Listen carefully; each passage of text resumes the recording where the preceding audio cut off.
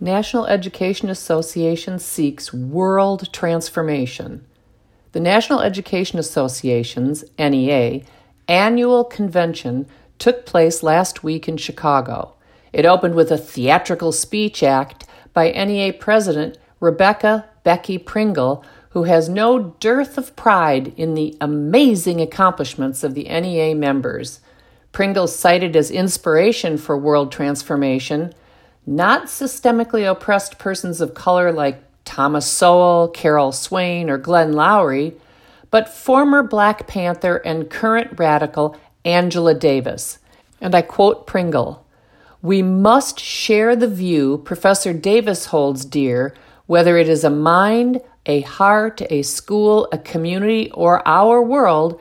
Transformation is always possible. Change is always possible, NEA, because of you." End quote, but wild applause for themselves. Of the many troubling things Pringle emoted on this day, this may be the most troubling. Quote, "NEA, you are answering my call to lead a movement that unites not just our members, but this entire nation to reclaim public education as a common good, as the foundation of this democracy, and then transform it into something it was never designed to be, a racially and socially just and equitable system that prepares everyone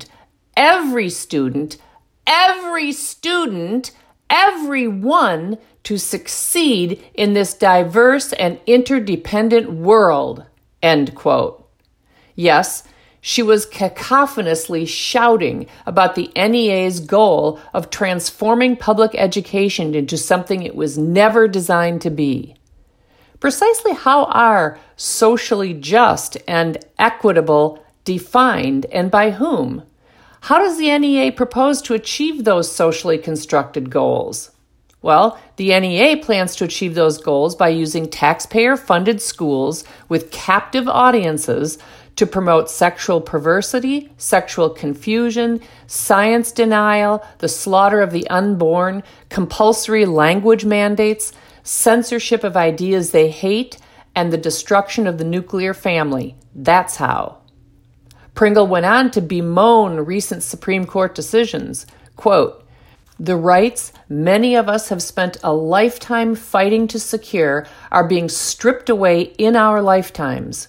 We've known since 2016, since that fateful election, that this day would come, that we would feel the effects of a radicalized Supreme Court issuing decisions that do not reflect the views or the values of America.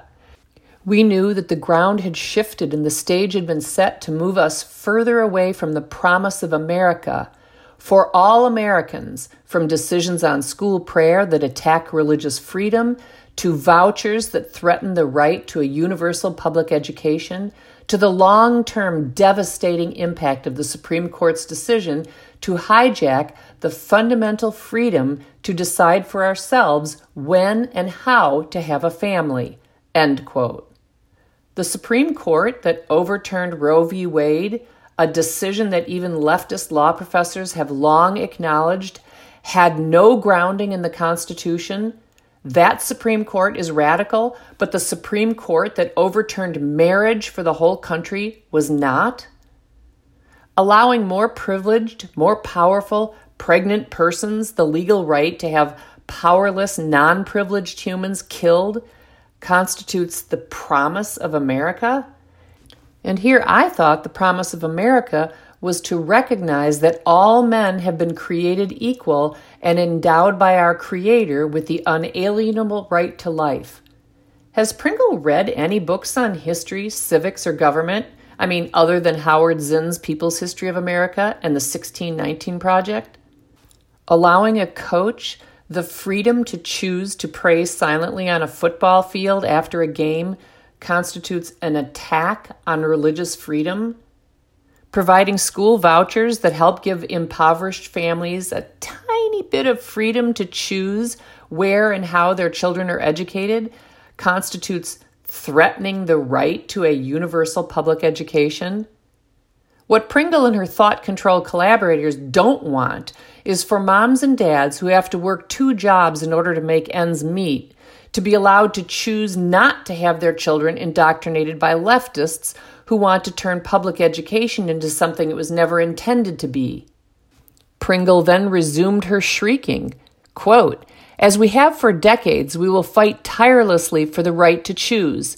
We will never stop. We will fight unceasingly for the rights of our LGBTQ plus students and educators. We will say gay. We will say trans. We will use the words that validate our students and their families, words that encourage them to walk in their authenticity, to love themselves fully, to become who they are meant to be."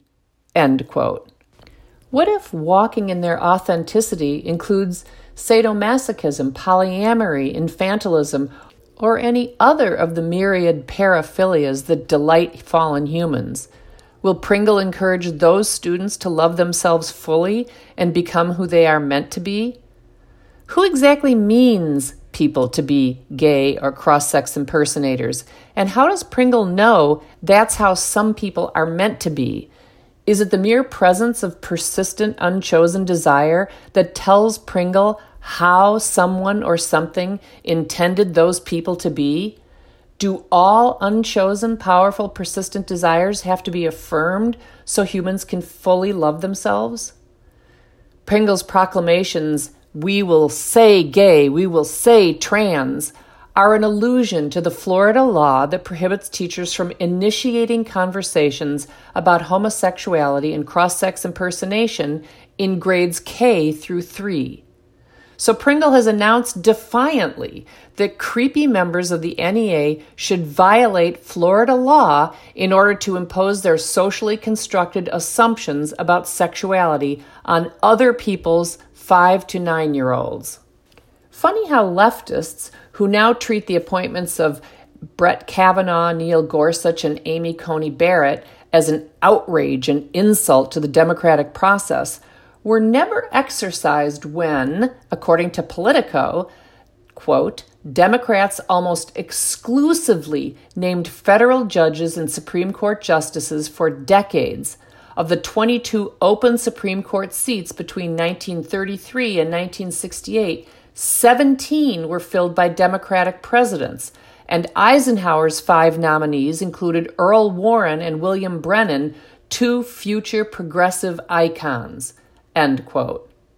Pringle believes that the NEA's ideological world domination goals are thwarted by unceasing attacks. She said, "We have weathered countless attacks on our profession, on us. We have become exhausted by the demands created by crippling educator shortage. We have felt our voices grow hoarse from demanding professional pay and the respect we deserve." End quote. Maybe the NEA has something to do with the crippling educator shortage. Maybe liberty-loving young people don't want to enter the teaching profession because it is controlled by leftists who demand ideological conformity from faculty, who demand that teachers promote sexual deviance and ideas derived from critical theory, and who disrespect parental rights and transparency. Maybe veteran teachers are dropping out for the same reasons. Maybe teachers young and old don't want to be forced to be vaccinated. Maybe conservative teachers young and old are tired of being attacked by taxpayers for the inappropriate decisions leftist teachers make and which dissenting educators are not free to criticize. Maybe leftist educators are getting paid too much and are getting all the respect they deserve.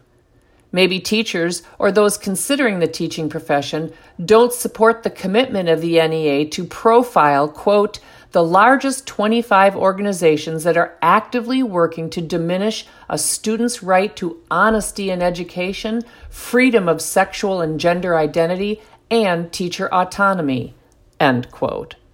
Maybe they object to the NEA plans to spend more than $47 million to elect friendly candidates, pro-labor judges, lobby for or against legislation, and support state and local affiliates in ballot measure campaigns.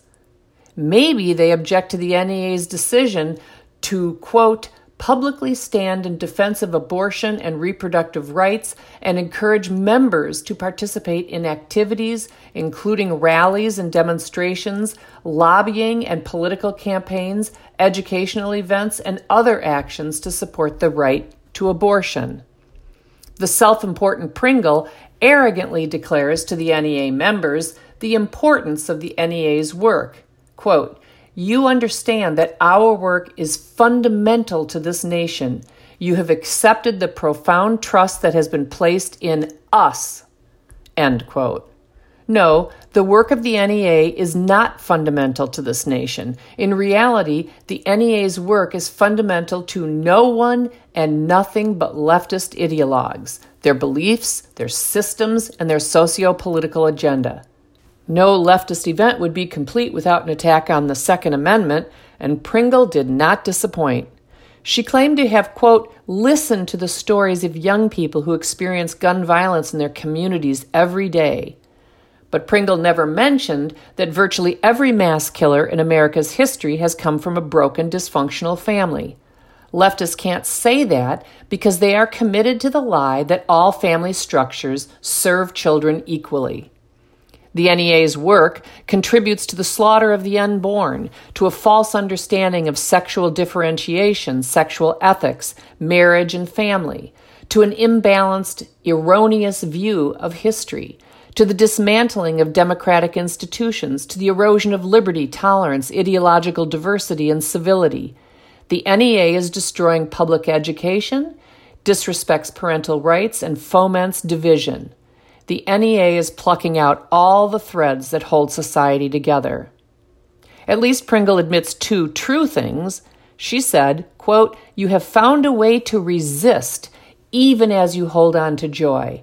Creative and courageous, prepared and persistent, you stand in the power of the NEA, and the NEA stands in the power that is you."